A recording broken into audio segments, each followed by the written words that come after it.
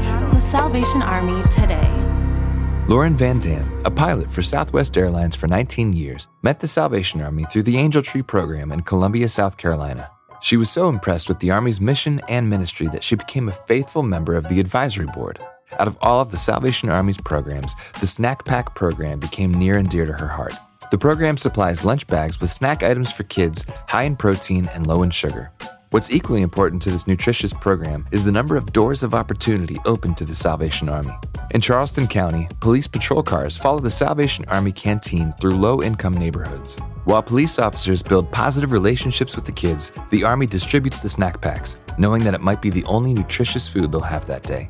Through this program, a monthly movie night, a local swimming program, and a mobile pharmacy have also been developed. To learn about Salvation Army programs near you, visit salvationarmyusa.org.